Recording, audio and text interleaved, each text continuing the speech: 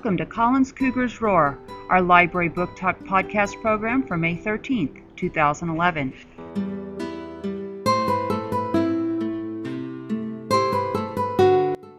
Today, Alyssa from 1C is going to tell us about a funny book about a bear.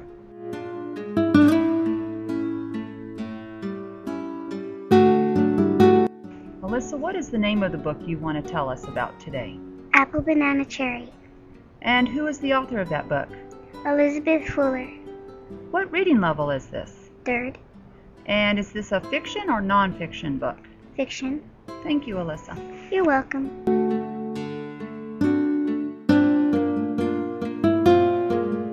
Alyssa, who is your favorite character in this story?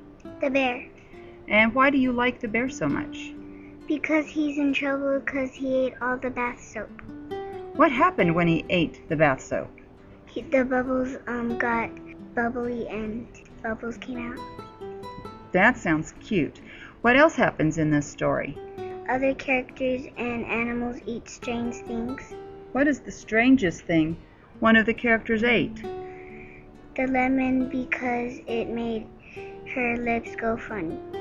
That sounds like an interesting story. Thank you, Alyssa. You're welcome.